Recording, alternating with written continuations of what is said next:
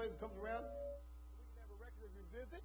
We would greatly appreciate that. If you're joining us online, we also want to welcome you and ask you to consider being here in the sanctuary with us at Robertson Avenue. Come and be a part of what God is doing here at RABC. Well, my goodness, I have several announcements I want to share with you, so I'm going to get right into that. Number one, I know you've been praying for what's happening down in the Florida Gulf Coast, up into the Carolinas, and even into Georgia with Hurricane Ian. So some people have come and said, Pastor, how can I help? Well, number one, start praying. Amen. Never stop praying. Pray for them. We have sister churches there. We have brothers and sister Christians there. And we have lost people that need to come to know Jesus in there. And I don't know about you, but unfortunately, disaster is a wonderful opportunity to bring the gospel. And where people usually aren't open, they are open during disaster times. So be in prayer for those chaplains. Be in prayer for those witnesses and ministers to get down there, or you can get involved yourself. And how you can do that is our association, the Southern Baptist of Texas Convention, that's what we're still affiliated with. They have sent out a disaster relief team, and you could get involved in that. So all you have to do is go to sbtexas.com/disaster relief, and you could volunteer. You can get trained to go down there. 1, 2, you can donate there. And 3, they have prayer points that you can get involved in. And I'll see if I can get some of those pulled up. This came from our local association this morning, so didn't have time to print them out for you, but we'll see if we can get some of those up for you to see this evening. Some of those prayer points we can share out there. All right. With that being said, I want to thank each and every one of you that participated and helped in Kaylee's surprise wedding shower. God bless you. Thank you for that. It was a blessing to my family, a blessing to my future daughter-in-law, who's already family to me. And we are so grateful for that. I also want to thank each and every one of you for praying for my mom. How is Mom doing? A lot of people ask me. Well, we really, really need your prayers. Things are moving faster than we would like, but so it's painful and hard on us. So please be in prayer for us as we're facing the inevitable times that are coming. All right. Church, I want to remind you, of course, today at 4:30 we'll have choir/cantata practice. Is that right, Brother Robert? So we'll go over the choir for next Sunday first, and then cantata afterwards. I think we're actually starting to sing this week. Is that right? Instead of just listening to. Thank you, Brother Robert. So choir/cantata practice. You're invited. Come and be a part of that, and you can get in on that Christmas cantata time frame. 6 o'clock evening worship. You don't want to miss that. And of course, we'll pick up with our regular schedule activities starting in the week. However, I want to share with you about Tuesday. Tuesday is a neat time. We are going to have a block party here at Robertson Avenue Baptist Church celebrating National Night Out. And what that does, it goes to show our support, our prayer for our first responders. That's police, firefighters, and of course emergency medical technicians and responders. So be in prayer about that. It's also a wonderful opportunity to outreach the community. We're going to be putting up our bounce house music, some games out there, and I believe we're going to have some hamburgers and hot dogs. Here's some things we need from you. We need side dishes. We need baked beans. We need potato chips. We need cheesecake and pies, and I will help you eat them. Amen? So we need those things. Last year we had a wonderful crowd for our National Night Out. The police show up. They come in the McGruff outfit, the McGruff crime dog. The fire department shows up in a ladder truck, and they like to blow their siren a time or two and things like that. So that's a real neat time. So come and be a part of that. Support us in that. It's Tuesday. Starts at 6. If you need to help set up, we do need your help set up. Please be here at 5. We'll be in the courtyard just outside in the grass, and the fellowship hall door that opens there. That's where we're going to be staging that. So pray for us, help us, and bring a side dish in that. Ladies' Bible study on Tuesday. I know that's going to be canceled for National Night Out. But is that going to be picked back up the following week? Is that right? What about Tuesday morning service? Is that canceled as well? No, Tuesday morning services will happen. So Tuesday morning services will happen, and that's at 9:30 here at the church. But Tuesday evening services will be having the National Night Out. All right, Wednesday Bible study, prayer service 6:30 right here in the sanctuary, and then Thursday night men's Bible study at 6:30. So I think that's all of our upcoming announcements, other than our OCC announcements I have. And I'm going to ask BJ, do you want to share that? Or you want me to go ahead and do that? Okay. So coming up October 21st, church, get ready for this. Start praying for it. Is our Chick-fil-A OCC fundraiser. And that is where you get to go to Chick-fil-A. And I don't know about you, but that's one of my favorite places to go. I fell in love with that honey barbecue sauce. I think I could drink it like out of a cup. It's amazing to me. And you go there and just mention the word OCC, or Operation Christmas Child, and 10% of your order goes to Operation Christmas Child. So please go and have dinner that night. It's going to be from 5 to 8 p.m. October 21st. The church is going to have people there. Youth group is going to be there. Some of the other folks. I'm going to be there dressed up as an OCC shoebox. You don't want to miss that. So you got to be there and just mention that OCC, whether you go inside or whether you go through the drive-through. There'll be lots of support there. We'll be inside. There'll be a display inside. You can actually pick up a shoebox there. And incidentally, you can get a shoebox in my office now if you want one. There's a display in the office. Open up the door, reach in, grab a shoebox, everything you need is inside. Pack it, fill it up, and bring it back to the church. And we'll ship it out for you. How about that? What's not to like? All right. There are a couple of OCC fundraisers coming up because, unfortunately, it does cost a lot to ship those boxes out. So we have two separate accounts coming up. If you are donating toward our shipping or shopping, would you please designate down in the memo of your check or in the envelope you put it in if you're doing cash for shipping or shopping OCC. Let me get on with our other OCC fundraisers. Number one, coming up the 14th, we have a meal fundraiser. And so Miss Esther can give you more details about that than I can, but I want to tell you that's going to be on October 14th from 5 to 7. It's a Friday evening. You can come and get cabbage rolls or creamy herb chicken, get some mashed taters, corn and green beans, a salad with dressing, and, of course, the price of your meal goes to our OCC shipping. And so we'll also have coming up our yard sale, which goes to OCC as well, on October 21st. That's when we'll be preparing for it. And October 22nd, the Saturday, we'll actually have that yard sale from 8 to 2. If you're interested in that, you can contact the office and start reserving your tables now. So I think that's it for our upcoming events, other than if you're on the ministry team, next Sunday we'll be meeting at 4 o'clock. So be prepared for that. I think that's everything, unless I've missed one. Praise God. I got it, did I not? The yard sale coming up on the 22nd. Great. So vendors will be there as well, and I may have a table myself. So come and visit me at my table. So we'll see what happens there. All right, let's pray together. After we pray, would you please rise and welcome one another? And after our welcome, I have a short OCC video I'd like for you to see. Let's pray together. Father, come to you now in Jesus' name. Thank you, Lord, for the opportunity to be in your house this morning. Bless us now as we go into worship. May we worship you in truth and spirit. May we give you the praise, the honor, and glory. And I pray, Father God, that your spirit will fall down like rain. May, Lord, there be a movement, a revival, a renewal, a rejoicing in your house today, Lord. And I just pray, Father God, that as we worship you, we give the glory to you, Father God. And I pray, Lord, we'd acknowledge your Holy Spirit for being here. And I pray, Father God, that we'd exalt the Son through your Spirit today. I also pray, Lord, you be with those that are out traveling, those that are out sick. Let them know they're loved and prayed for, and bring them safely back again to see us. And so we ask all these things in Jesus' great and mighty name. Amen. Y'all please rise and welcome one another.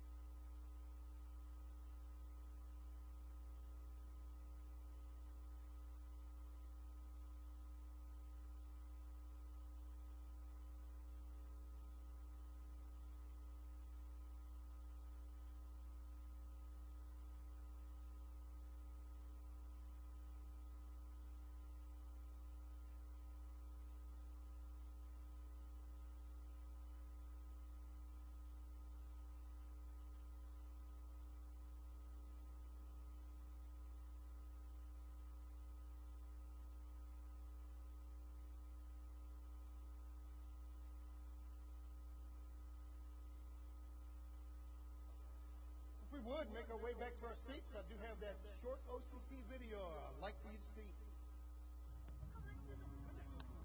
My child, I know in your heart you have many fears. You are tired and weary from the life you see. Sometimes it feels meaningless. I don't want you to fear anything because I'm with you. I'm your heavenly Father. I'm a fountain of hope. I'm the beginning and the end. There is no greater love than mine. You can trust me with all your heart. I'll never stop loving you. I don't want there to be any distance between us. I know that sin separates us. And I know everyone has sinned. Don't worry, I have a plan. Your Heavenly Father doesn't want to lose any child. I gave my only Son, Jesus, as a gift for you. He laid down his life because he loves you.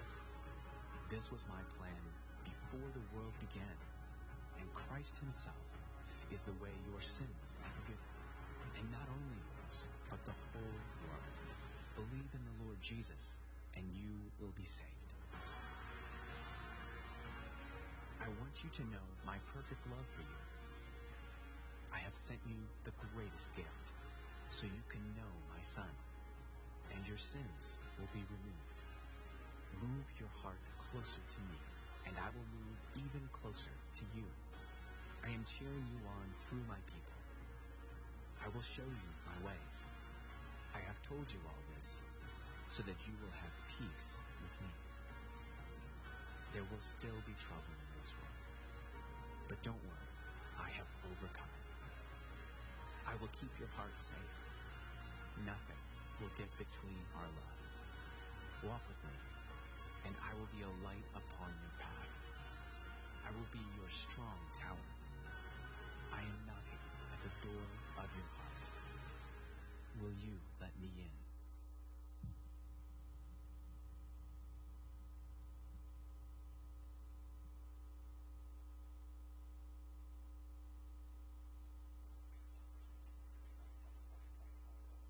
Good morning, Robertson Avenue. As you can see, Brother Mark is not here today. He is in Houston celebrating his birthday, so you're stuck with me. So I just pray that these songs will bring you to a point of worship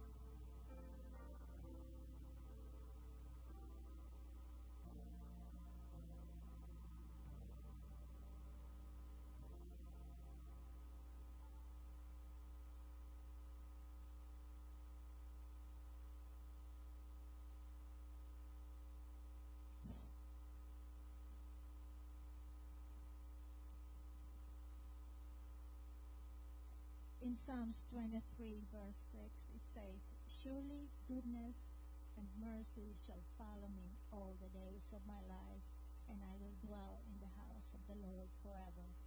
Oh, you just don't know how much I want to shout this song. It's been 2 weeks. I've been like I'm just swaying my, and it's so bad. But I was praying in Bible study that please Lord help me with this song. Okay, thank you. Please pray for me too.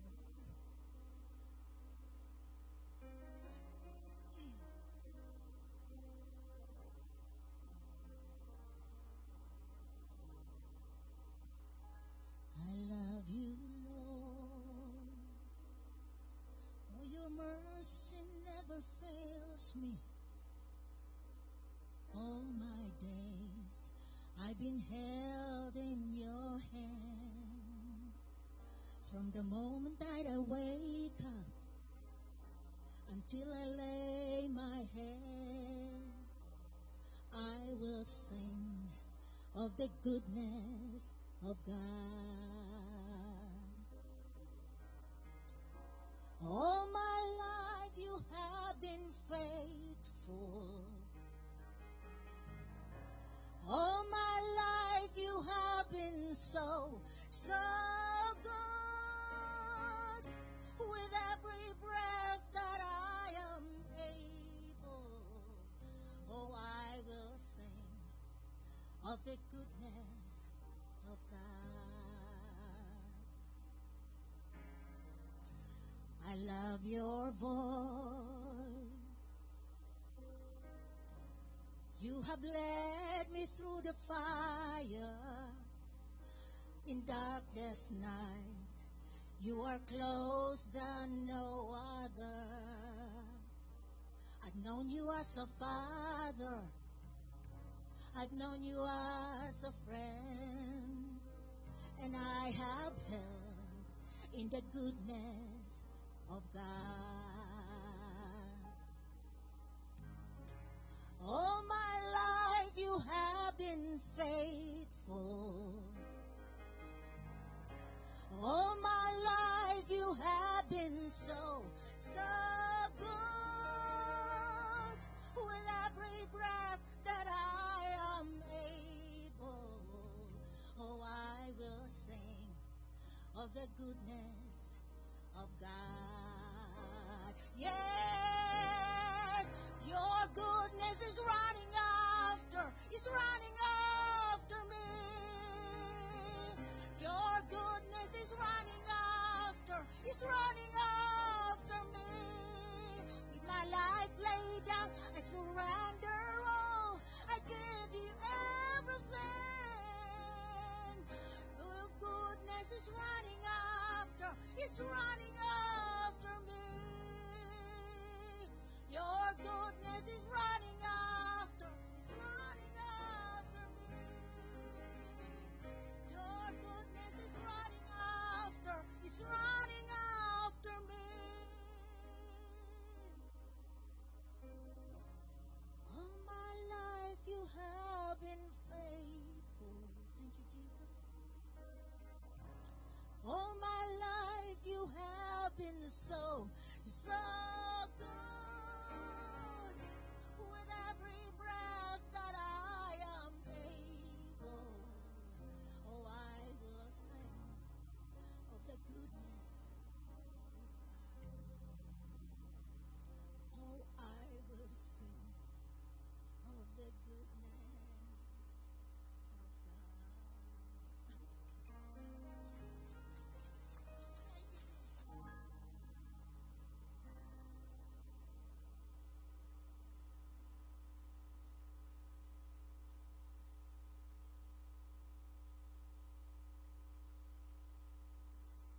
Whew. It is. Well done. Well done, Sister Sonia, Brother Glenn. Thank you so much.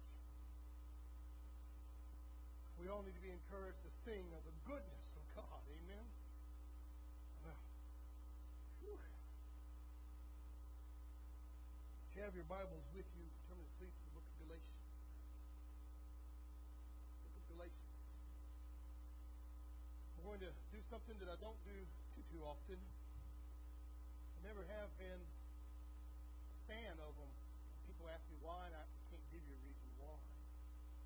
It's just something that I've never felt competent in doing sermon series. I have fellow preachers who will preach through a book, and to each their own. I have no condemnation or anything like that to them. They do a wonderful job at it, and they're good at it. I can't do that. I'm not that kind of guy. I've never have been that kind of guy. I am a reader of my Bible, so I stay in that Bible. When something touches me in the morning, or something touches me in the afternoon, or something touches me in the evening, that'll be my next sermon. And I'll be in 3 different books through the day. And so I have a hard time with that over my life, building sermon series. But this week, as I began to build the sermon, I realized I can't get it all in one sermon, no matter how hard I try. Well, I wanted to try, I'm telling you right now. So I started looking at something called the crisis of the cross. This is part 1. We're going to do this over the next 2 Sundays. So this Sunday plus 2 more, 3 Sundays.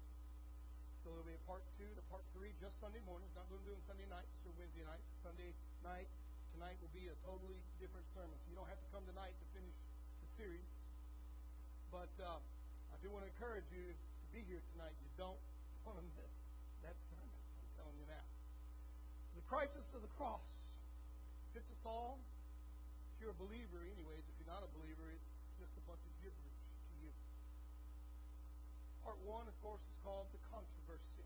That's what we're going to look at, the controversy of the cross. There is no shortage of great things to say about the cross. We have wonderful songs, and we sang some this morning, and I've always find it amazing when the song service fits in with the sermon. I do. I find that a miracle, and I find it an act of God. And my music ministers throughout 30 years can testify, I never, ever go in their office and say, this is what I'm preaching on, find appropriate music. I will tell you right now, they have done it. No exception, even this church. What are you preaching on next week? And I'll tell them, if you're praying and I'm praying, God will work it out. I've done that for 30 years. There is no shortage of great things to say about the cross. We have songs like At Calvary. Beautiful songs. Mercy there was great, and great, well, you know the song. Grace was free. A song like Glorious Day, when Jesus paid it all. We have a whole host of modern day songs, like the Newsboys sings, we believe in Jesus Christ. We believe in the cross. We believe in the resurrection. 2 remakes nowadays that are on the radio of old hymns they put to different tunes. But I believe that none of us can forget that old hymn that I was so touched when Brother Glenn played, the old and rugged cross. You know it quite well. There's a picture of it right there. And, of course, the first verse of that song there. I don't think there's a Baptist alive that hasn't sung that song. If you haven't, you're going to the wrong church. Amen. Turn with me, please, to the book of Galatians, chapter 6. Let's begin. This particular verse will be in all 3 of our sermons for the series, the crisis of the cross. Crisis is broke down into 3 pictures. 1, the controversy. 2, the conflict. And 3, the cost. You might have heard it different ways in your life. You know, as we all pick up our cross and follow after Jesus, we experience controversy, conflict, and crisis. And that's what we're going to focus in on this morning. Look at me in verse 14. For God forbid that I should boast except in the cross of our Lord Jesus Christ, by whom the world has been crucified to me, and I to the world. Let's go to the Lord in prayer, shall we? Father, come to you now in Jesus' name. I want to thank you for the opportunity to be in your house this morning. Bless us now. Would you touch us? Open our hearts to hear from you. As we look into your word, Lord God, would you edify us? Would you equip us? Would you encourage us? Would you educate us, Father God, to be more about your business? And I pray, Father God, if there be anyone in this house that needs to come to know you as personal Lord and Savior, or needs to surrender their heart to you, and let today be that day. And as we prepare our hearts, Lord God, for the Lord's Supper, I pray, Lord, that today will be a day of renewal and revival and repentance and restoration. I pray, Father God, that there would be a time in which we might glorify and magnify your holy and righteous name. I give you right now the praise, honor, and glory in Jesus' name. But God forbid that I should boast except in the cross of our Lord Jesus Christ, for whom the world has been crucified to me, and I to the world. Now to go ahead and put things out there for you. Every Christian has a battle with the devil, with the world, and with flesh. We don't preach about that, I think, enough in the Baptist church, but we do, every one of us. When you become a Christian, you have signed on to that battle. A battle with the devil, a battle with the world, and a battle with your own flesh. And 9 times out of 10, it's our own flesh that gets us. We like to blame it on the devil. We like to blame it on the world, but it's our own flesh. And here in Galatians 6:14, we've been given the prescription to defeat that particular adversary, to overcome what's often keeping us from doing God's will. God forbid that I should boast except in the cross of our Lord Jesus Christ, of whom the world has been crucified to me, as Paul says, and I to the world. And I'm going to tell you right now, if you will crucify yourself, if you will pick up your cross and follow after Jesus, then the world will have nothing it can offer you, because you will be dead to the world. If you will crucify yourself, your flesh can no longer tempt you, because you will be dead to it. If you will crucify yourself and pick up your cross and follow after the Lord, the devil will have no foothold on you. You have nothing he can tempt you with. That's why Paul said, I am crucified to the world. Let's look at what it means to boast only in the cross.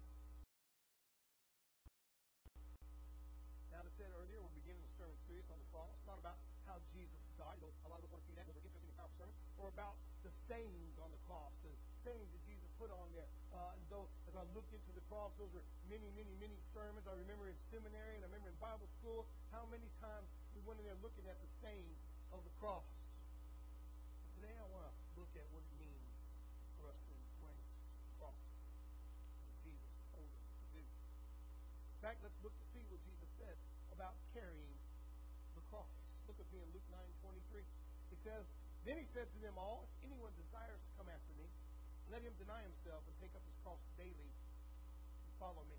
We are to pick up our cross daily. And those of you that are Christians, those of you that would be strong enough to admit we have a battle with the devil, with the world, and with our flesh daily. We know that every day we pick up our cross.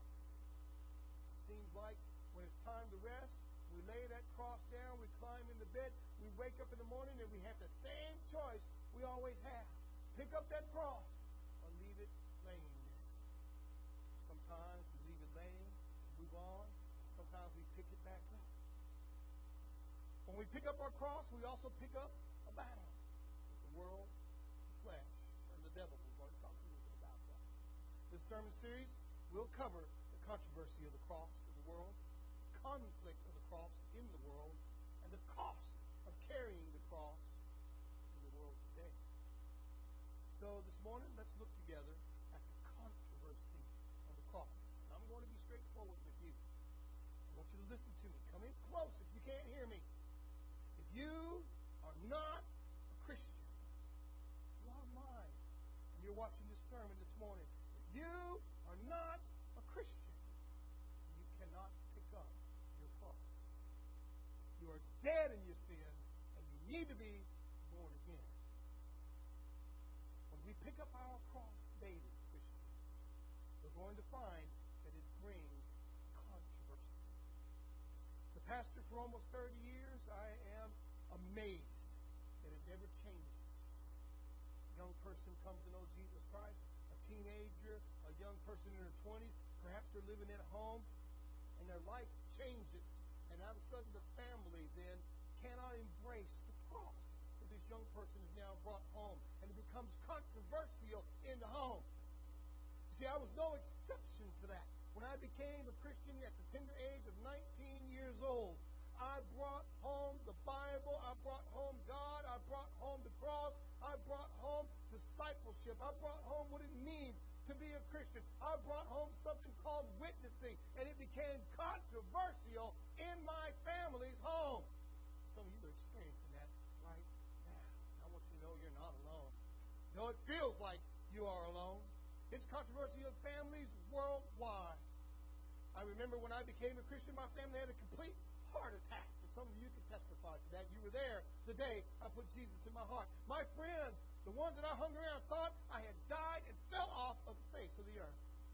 True. They would meet me a couple of weeks later, a couple of months later, and you know what they said? They said, what happened to you? I said, I met God. I met Him. I met Him in His only begotten Son, Jesus Christ. It was amazing love. It was amazing forgiveness. It was peace that surpasses all understanding. And church, I experienced forgiveness. See, when you get saved, when you start following Jesus, I've learned something. My family began noticing something different about me. They didn't mind that I started going to church Sunday morning. What they did mind was the things that I used to be able to do, I could no longer do. No longer did I have a love for it. In fact, it got to be where it was something that I hated doing. Or something that I said, I can't do that, Mom. I can't do that, Dad. I can't do that, brothers, anymore. Saved people, listen to me now, saved people bring controversy. And when you pick up the cross and follow after Jesus, you will bring controversy. You don't believe me? Bring the cross into any employment place in America today. The controversy lies within the difference in you. What you once agreed with and enjoyed has become now detestable to you. And families, and that's what I'm going to focus in on today, families have a hard time accepting that. In fact, it becomes controversial. My family used to make fun of me. And they would say, we can't go here because the super Christian is coming with us. I'm not kidding you. It hurt. You know, someone would say that's a badge of honor. Let me tell you, it was like a barb in my heart. So let's look at a family in the Bible this morning where someone brought change. Remember now, we're looking at the cross. What it means to pick up the cross is a sermon series. We're looking at the controversy of the cross this morning. And we're looking at a family who did something. It was normal to them. And out of a sudden, out of somewhere, out of nowhere, if you will, somebody says, I can't do that anymore. Look with me in Genesis 24, and I want to introduce you to a family, relatives of mine in a far distant way, relatives of yours in a far distant way. You know what? While I'm on my soapbox this morning, if you become a Christian, if you put Jesus Christ in your heart, then you're a relative of every Jew in that Bible. Amen? You've become one in God's family, and that means you are a part of God's Israel. And that means you are the apple of His eye. Hallelujah. Amen? What a rich heritage you now have because of the blood of Jesus Christ. Look with me in Genesis 24. Let's read 29 and 31 here. Now, Rebekah had a brother whose name was Laban. And Laban ran out to the man by the well. Just to give you a little background. Abraham had his wonderful wife, Sarai, at this time. Her name has been changed to Sarah. And he decides it's time for my son Isaac, the son of promise, to get married. And he tells his most trusted servant, you can't go and get a daughter of the inhabitants around me to marry my wife. You've got to go to my family and my kindred to get a wife for my son Isaac. So the most trusted servant gets on a camel. In fact, he takes a caravan of camels, marches across the desert, and he ends up at this well. And that's where we're picking up here in the story where we meet Rebekah. Now, Rebekah had a brother whose name was Laban, and Laban ran out to the man by the well because, remember, this most trusted servant has already prayed. He's already saying, God, if this is who you want my servant Isaac to have, then she's going to say this. And, of course, she says it. And, well, almost the contract is made. He even puts a ring in her nose. And in those days, that's like putting an engagement ring on her fingers. Look here with me in verse 30. So it came to pass when he saw the nose ring and the bracelets on his sister's wrist, and when he heard the words of his sister, Rebekah, saying, thus the man spoke to me, that he went to the man, and there he stood by the camels at the well. And he said, come in, O blessed of the Lord. Why do you stand outside? For I have prepared the house and a place for the camels. Now, Rebekah grew up with Laban. There is no question about that. He is her brother. He's probably her older brother. Even if he isn't, in this day and time in the Bible, men outweighed women. Now, I'm not getting a lot of amens on that. But they did. They outweighed women. It didn't matter what a woman thought, and it didn't matter what she wanted. Most of the time, it was what a man wanted. Now, most of us know the truth. What happens behind closed doors is women tell their husbands what they want. Somebody say amen. I'm telling you right now, I've been married 25 years, and that has not changed. Not one time. And You're going to see that in the story as well, where a wife is going to tell her husband, this is what I want, and she's going to, influence her husband. Let's just use that kindly, into doing what she wants. Rebekah grew up with Laban. Laban is in charge of the family at this time, and sometime, a trait was taught to the members of this family, and that trait was, guess what? Deception. There it was, deception. And deception, as we know, cannot be a part of Christianity. We are lovers of the truth. In fact, we're supposed to embrace the truth. Here's something for you. Jesus Christ is the truth. Amen? We're supposed to shine with the truth, proclaim the truth, hold on to the truth, no matter what. And we're going to meet someone in this family later on who holds on to that truth. However, somewhere and sometime this trait was passed on to the family, and that trait was deception. We don't know where it actually started at. We don't know where it came from. We know if you look deep down into Abraham's genealogy, Abraham's told by God, get up out of your land, out of your father's house, to a land I'll show you. Come by yourself and bring your wife only. But he brings not only his wife, but he brings his nephew Lot with him as well. So we already see some start of it happening there. Some sort of, I'll just do a little bit more. I'll do a little bit less. I think it's okay. Now check this out with me. Genesis 27, and we are going to move around a little bit here, and I apologize for that, and I'm going to hurry through this because we get out of here at 12 o'clock, not 1. Amen? I knew I got a witness on that. All right, Genesis 27, 5. Look at verse 8. Look at 11 and 12 with me. Here we go in verse 5. Now, Rebekah was listening when Isaac spoke to Esau's son. And just to give you a little background here, remember, Rebekah grew up with Laban. We already know there's some sort of deception being passed down through this family, and we're going to see a picture of it here. Rebekah's listening when Isaac spoke to Esau's son. What's happening here is, remember, Jacob and Esau are born. They're twins. Esau's born first. Jacob loves Esau a little bit more than he does Jacob. And the reason why is because Esau's a little bit more of an outdoorsy kind of guy. He's a manly man. He's a roughneck of a boy. Jacob is a little bit more homely. A little bit more in the books. A little bit more into what does mom need, and I'll take care of the family.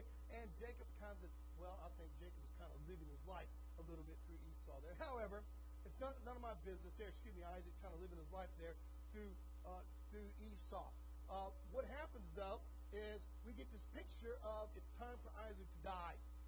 And Isaac calls his son Esau in. He says, I'm going to bless you, and I'm going to give you the final blessing, making you Lord of the household, giving you the eldest son possessions, etc., etc., etc. You know the rest of the story. Now, with that being said, Rebekah overhears it. And remember, Rebekah grew up with Laban. That's why we read that earlier. And somewhere in that family, a trait was passed on, and that trait was deception. Now, let's see if Rebekah carries that trait on into this family. Let's hear verse 5. Rebekah was listening when Isaac spoke to Esau's son, and Esau went to the field to hunt game and to bring it. Now, we're looking at verse 8. Now, therefore, my son, this is Rebekah speaking to Jacob, obey my voice according to what I commanded you. And Jacob said to Rebekah, his mother, look, Esau, my brother, is a hairy man. This is verse 11. And I am a smooth-skinned man. And in verse 12, perhaps my father will feel me, and I shall seem to be a deceiver to him. And I shall bring a curse on myself and not a blessing. In other words, she said, let's fool your father Isaac. Remember, his eyes are not good anymore. He's not just wearing bifocals. He's working triple and 5 times bifocals. He can't see. That guy's blind as a bat. And so what we're going to do is we're going to put some skin on him that feels like Esau. How many of you know Jews are usually hairy? Praise God. 2. Esau had these big hairy arms, right? And so what happens, she said, you need to go out in the field, kill the goats, and we'll put the goat's skin on your smooth arms so that when your father feels it, he'll think it's Esau. So we see the deception starting to happen. He actually is going to ask the question, if you read the whole story, is, what if he hears my voice? She's going to say, nope, just tell him it's Esau. And, of course, she ends up winning Jacob over to her point of view. And the first deception in this family now happens. We don't know where it started in Laban's family. All we know is that Rebekah picked it up somewhere. She grew up with Laban, and we're not putting the blame on Laban. We might go all the way back into the family. Somewhere down the line, Laban learned it. Somewhere down the line, Rebekah learned it. And here we can see where Rebekah is teaching it to her son, Jacob. And how many of you know Jacob has absolutely no problem deceiving people later on? The first deception in this family, and incidentally, remember, we're talking about the cross. The cross brings controversy. And one of the controversies we need to look at is that it will stop destructive family circles in its tracks. Somebody say amen. The cross can stop alcoholism. The cross can stop drug abuse. The cross can stop spousal abuse. The cross stops adultery. The cross stops all those destructive family circles. And we see a picture here in deception. Somewhere Rebecca learns it. Somewhere down the line she learns it from Laban or from the family. And she starts instituting it in her family right now. Here it comes from her mother, from Mother Rebecca. She plans to deceive her husband by disguising Jacob as Esau. And of course it succeeds. We're not going to spend time reading the story, but of course it succeeds. Esau is extremely upset. He threatens to kill Jacob, his brother, and well, you know Rebecca. She sends Jacob to her brother Laban. Of course, if you'll read the rest of Genesis 27, you'll find out she goes into her husband Isaac and says, I'm sick and tired of all these women around me. Send Jacob down to my family to get a new wife. And of course he does what his wife wants. That is manipulation. She's learned it quite well. When you know Rebecca, she sends Jacob to her brother Laban by using Isaac, her husband. And while with Laban, guess what happens to Jacob? He does. He gets to see. Who could have predicted that? Genesis 29, look with me in verses 21 through 23, and then we'll jump into 25 to 27. Let's look at another deception in this family. Verse 21 to 21, Jacob said to Laban, give me my wife. We just talked about this last Wednesday night. For my days are fulfilled, and I may go into her. And Laban gathered together all the men of the place and made a feast. Now it came to pass in the evening that he took Leah, his daughter, and brought her to Jacob, and he went into her. He deceives Jacob, puts a veil on Leah, brings her into the wedding chamber, and Jacob doesn't know it's Leah. He thinks it's his wife, Rachel. And of course he wakes up in the morning, and he's had the vows, if you will, with Leah. So he gets a little bit upset here. Let's take a look at what happens, verse 25. So it came to pass in the morning that, behold, it was Leah. And he said to Laban, what is this you've done to me? Well, it's normal family action for Laban, obviously. Can I get an amen there? Laban is teaching it. He's taught it to his sister Rebecca. Rebecca's teaching it to Jacob. And Jacob's now experiencing it firsthand from his uncle Laban.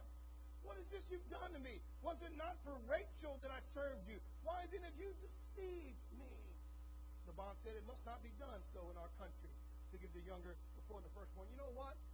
If you'd have just told Jacob that in the first place, things would have been a lot easier. Go like this. I mean, amen in the Baptist church. How many of you also believe this? That Jacob probably was like, now I'll find somebody else. I don't think I'm going to hang around that long. Then again, it might not have been 7 years. It might have just been 7 days, right? Look at verse 27. This is what Laban says. Fulfill her week, and we will give you this one, Rachel, also for the service which you will serve with me still another 7 years. In other words, he deceived Jacob. He's serving 7 years for Rachel.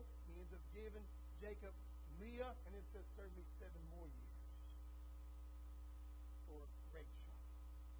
That's something Rebecca learned, and we can see the deception that she put on her sons there. Dress up like your brother Esau. Put on his clothes so you could smell like him. Lie to your father and tell him, it's me, your firstborn Esau. That is deception. And somewhere down the line, Rebecca learned it. And she taught it to Jacob. And Jacob is experiencing it now firsthand in the family. Well, who could have predicted this? Can you see the controversy already brewing? Surely you can. The cross forces us to be honest. It forces us to eschew evil. That's an old King James word there. What does it mean? It means to hate it. To hate it.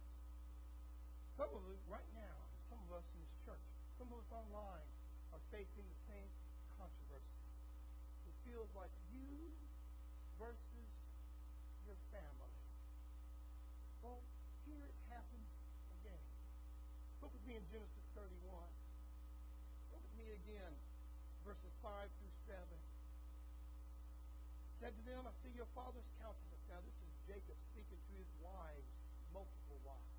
Remember, he has Rachel, he has Leah, and incidentally he's ended up marrying some of their handmaids. Verse 5, he said to them, I see your father's countenance, Laban, that is not favorable toward me in performance. But the God of my father has been with me, and you know that with all my might I have served your father. And that's true. He did good things for Laban. Look at verse 7.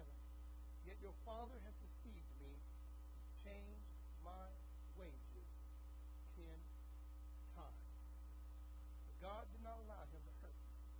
Can you ask yourself a question this morning in the pews, online? Ask yourself, how long would you stay employed with someone that said, hey, I contracted with you for $10 an hour, but I'm going to have to lower it to $9.50 when you stay, to $9.25, to $9, to $8.75, all the way down 10 times. Would you stay employed there? Most of you would say, probably not unless I really, really, really like what I was doing. Jacob is now receiving the deception. It's funny to me, he was deceiving when he was working with his mama, but now he's on the receiving end and he's being deceived. And finally, he's come to the point, I got to get my family out of here. I wonder, I'm just thinking here as a dad, but I wonder how much Jacob said, I need to let my kids learn this stuff. How many times I need to let my kids see this man deceived me before we get up and get out of here. Well, Jacob finally realizes something has to change. He heads for his home with his family. And you know the story. You know what happens. He runs into Esau. Esau starts talking about come home with me, and there's a little anger in his voice. There's a little jealousy there. There's a little bit of contrition, a little bit of, Jacob has seen that a couple of times in his life, and he decides not to follow Esau.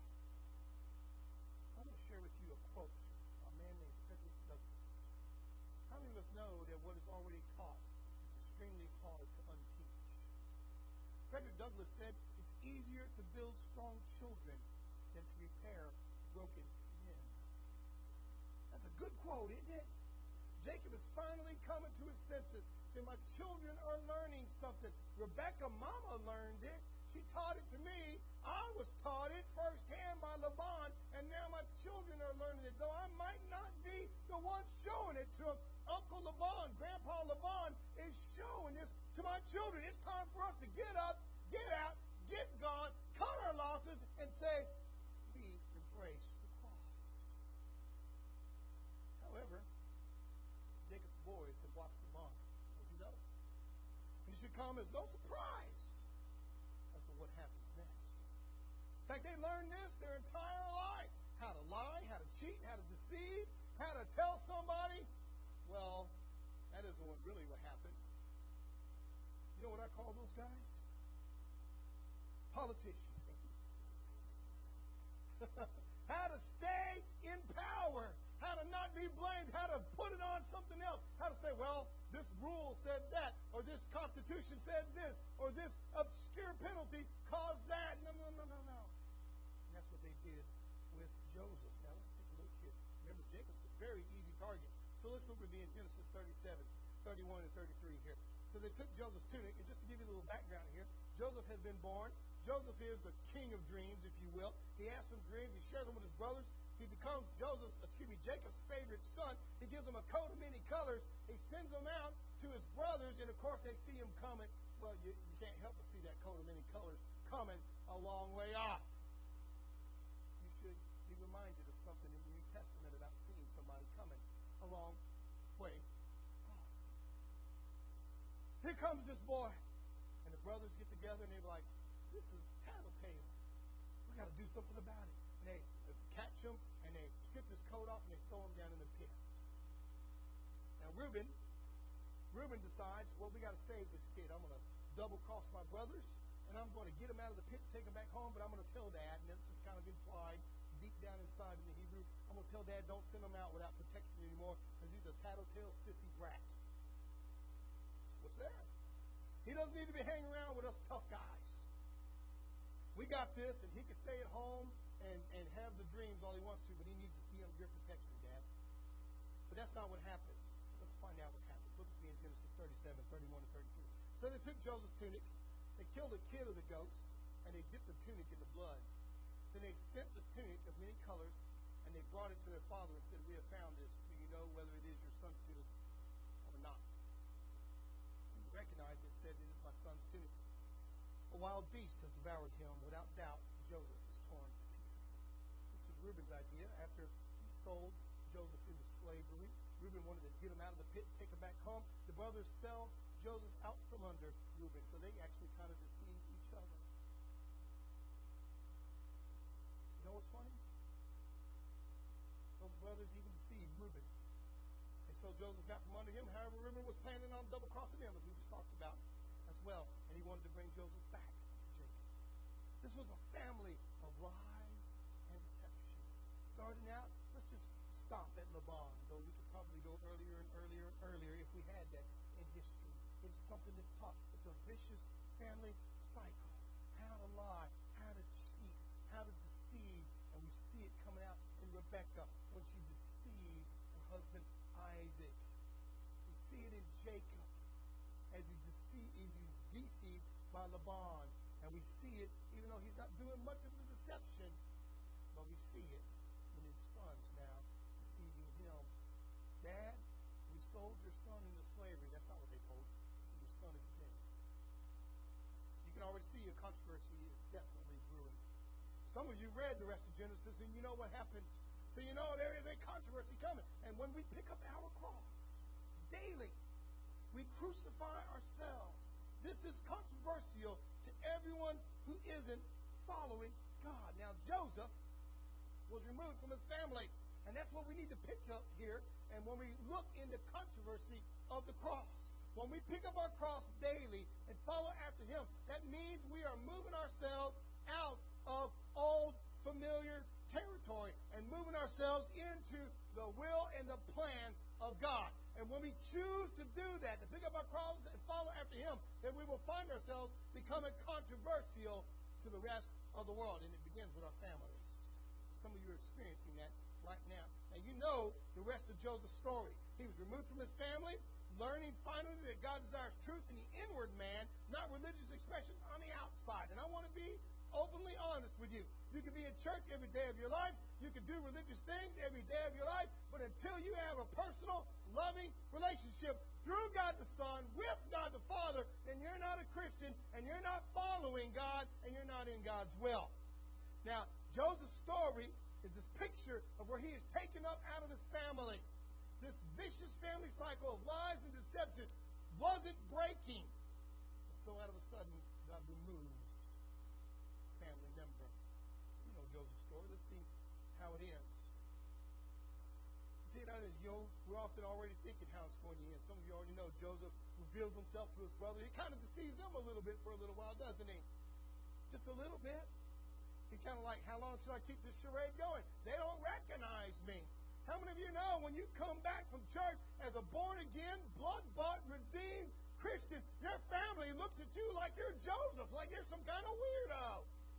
Go like this. That means amen in the bed. I remember the way my family looked at me when I came home saying things like, praise God, God saved me, God washed me, bless God. And you know my favorite Southern saying, bless your heart. Here we go. They didn't recognize Joseph, but Joseph recognized them. He sure did. He let them come a couple of times. He kind of strung it out a little bit. So you might say Joseph learned a little bit too, but Joseph revealed himself in the end.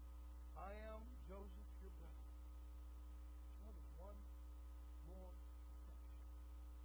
section. There's one more. Finally, where it ends. When you pick up the cross, when you decide to follow after Jesus, when you pick it up daily, when you crucify yourself, you're going to be controversial to everybody around you. Because you're going to start hating evil.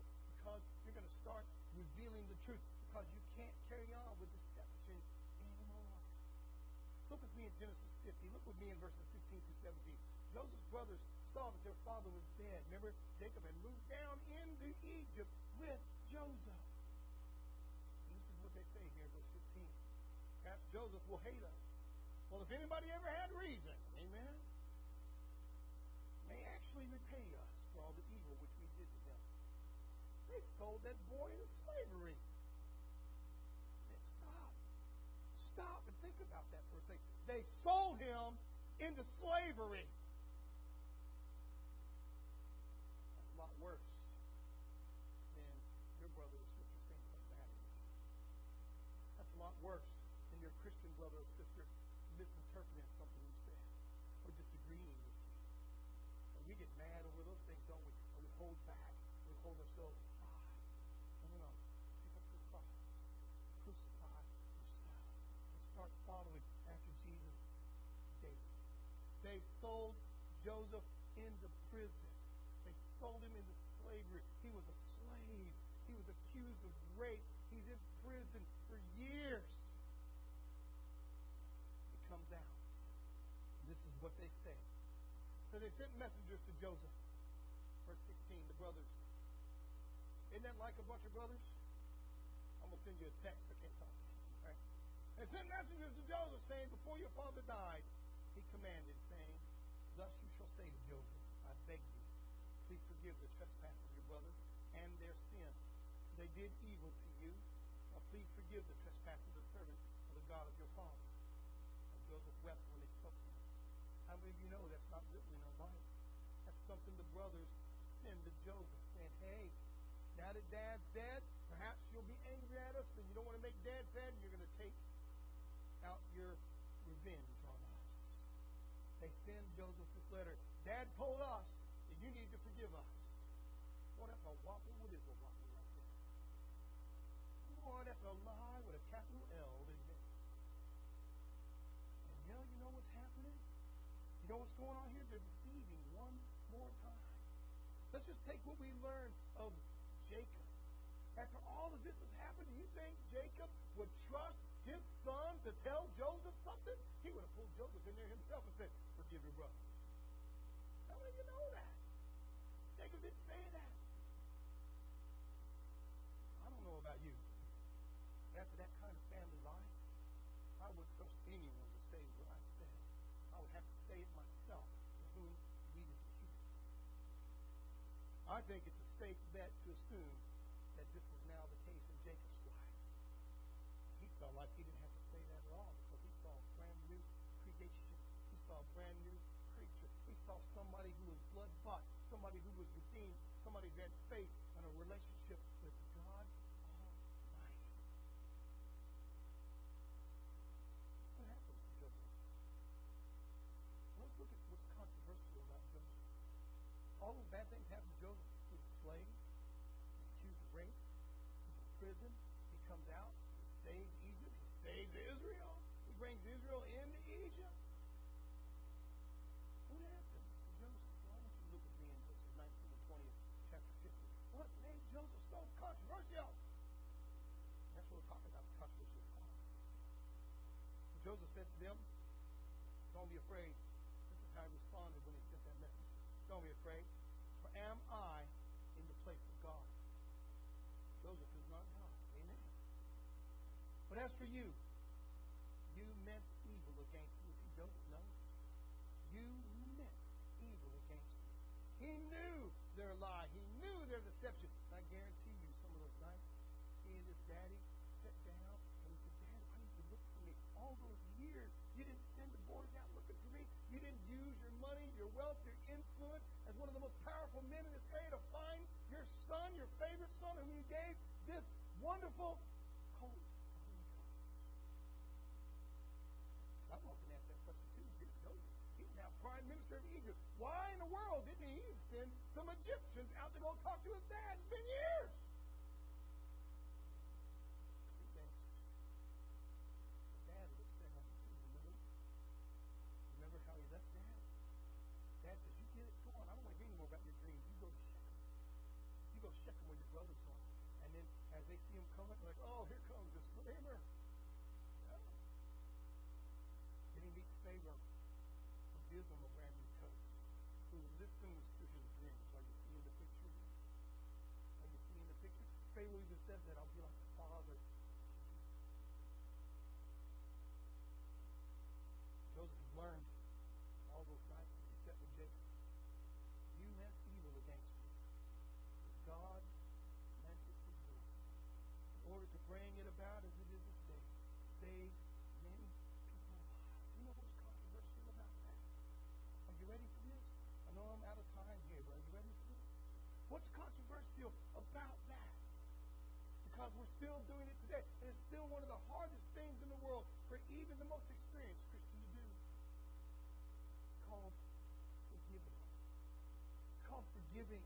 Forgiving those who despitefully use you, for those who deceive you, for those who lie to you, for those who use you, for those who smite you on one cheek. We're to turn to them the other cheek. Yeah. It's the most controversial thing in the world. And when you crucify yourself and you pick up the cross and you follow after Jesus, you're going to be controversial when you start forgiving. And you say, I didn't know how to forgive. You're right, you don't know how to forgive until you look at the cross, until you embrace the cross, until you start carrying the cross. Then you realize it took the cross for God to forgive you. And you know what? It takes the cross for you to forgive anybody else. As for you, you meant evil against me. God made it good. I might say, would you be willing to pick up your cross this morning? Family tradition of deception was broken right then and there. I know what you did. No more lies. It's over. That family tradition of deception was just crucified with Joseph because he picked up his cross. And that's what we're supposed to be doing. And that's why the cross is controversial. Look with me in Matthew 16, 24 to 25, our closing scriptures. And Jesus said to his disciples, if anyone desires to come after me, let him deny himself. Now understand, he's speaking to his disciples. He's speaking to his disciples, people who've already accepted him as Lord and Savior. Anyone desires to come after me, let him deny himself and take up his cross and follow me. For whoever desires to save his life will lose it. Whoever loses his life from my sake will find it. It's controversial. Galatians 5, 24 to 26 says, those who are Christ have crucified the flesh with its passions and desires. If we live in the Spirit, let us also walk in the Spirit. Let us not become conceited, provoking one another, envying one another. Perhaps that's where you are this morning. Perhaps you say, Pastor Josh, I want to embrace the cross. It's controversial, but I'm willing to bring it home. If you're willing to do that today. Perhaps say, Brother Josh, I'm carrying the cross, and I needed to hear that message because everyone is saying you're controversial and you're wrong for forgiving. You know what? Will you come talk to Jesus today? Perhaps you say, Brother Josh, I need to be a part of a church. Would you be willing to come and be a part of Robertson Avenue? Or perhaps you say, Pastor, you preach to people who are Christians today, but I'm not a Christian. Would you be willing to come and give your heart to Jesus today? Would you let Jesus become Lord and Savior of your life? We're going to have a word of prayer, and if He's spoken to you, would you be willing to come? Father, I come to you now in Jesus' name. Thank you for your word. Thank you, Lord God, for the cross, Lord, where your blood ran down red, and now it washes us white. And I pray, Father God, if there be any that need to come to know you as personal Lord and Savior, that you let this morning be the morning. Any, Lord God, that need to get their heart right with you, that you let save you today. Any, Father God, that need to be a part of your body, of your bride here at Robertson Avenue, would you let save you that day. We want to bless you and thank you and give you all the glory, even now, in Jesus' name. Amen. Would you come as we sing, Oh, how He loves you and me. Come on. Would you come?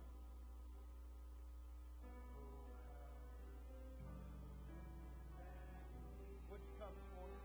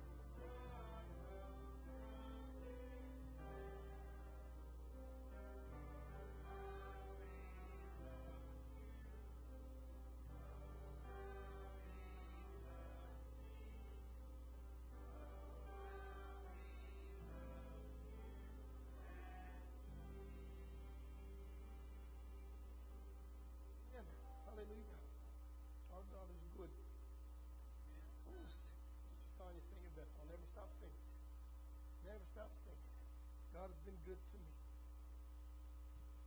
Go ahead and be seated, please.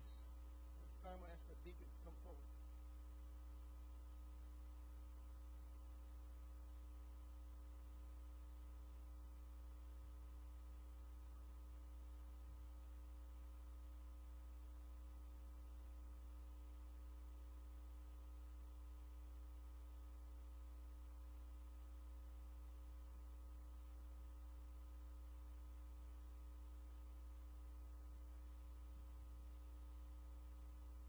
Hope everyone has received your cup. If you haven't, you let us know. We'll get one to you if anybody needs one.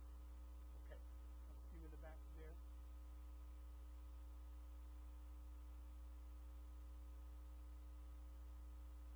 Mostly on this side.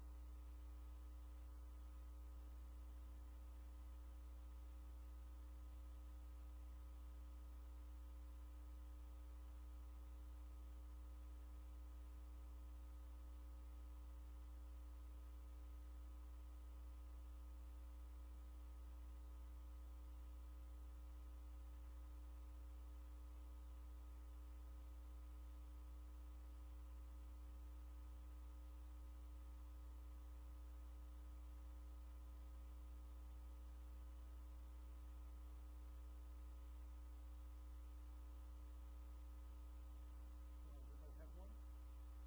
Anybody else?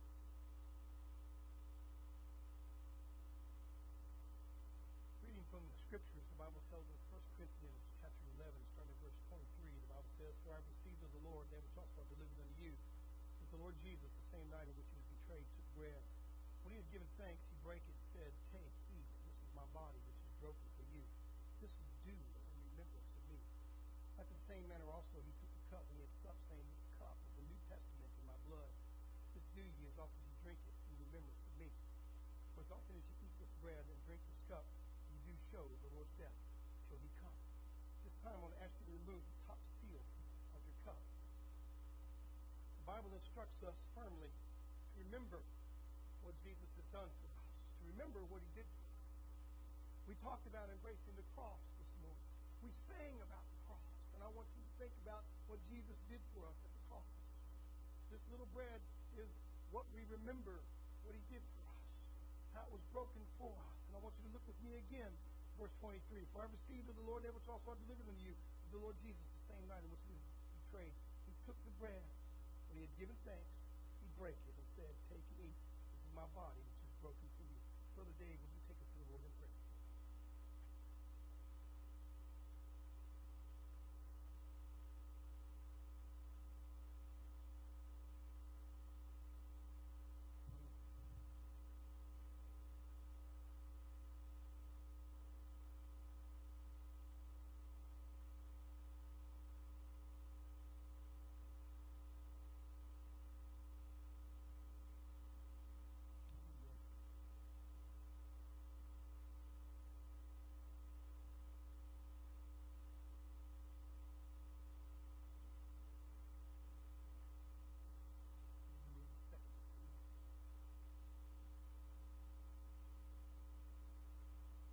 And after the same manner also he took the cup when he had supped, saying, This cup is the New Testament in my blood. This do ye as often as you drink it in remembrance of me. So Tad, would you take us to the Lord in prayer?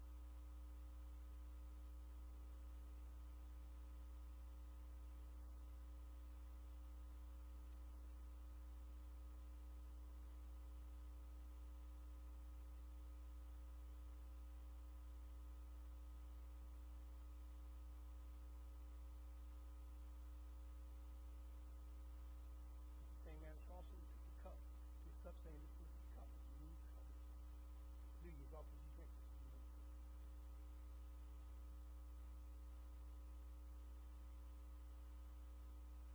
As we remember what he did for us, he shed his blood on Calvary's tree and how his body was broken for us. Let's sing to him. Let's worship him. Let's tell him how great he is. It's been my tradition over 30 years of ministry to conclude every Lord's Supper service with singing to him. I'm going to ask Brother Robert, would you come? Lead us in my favorite Lord's Supper song, Jesus Loves Me. This I know. Let it be our closing prayer. Let it be our closing song.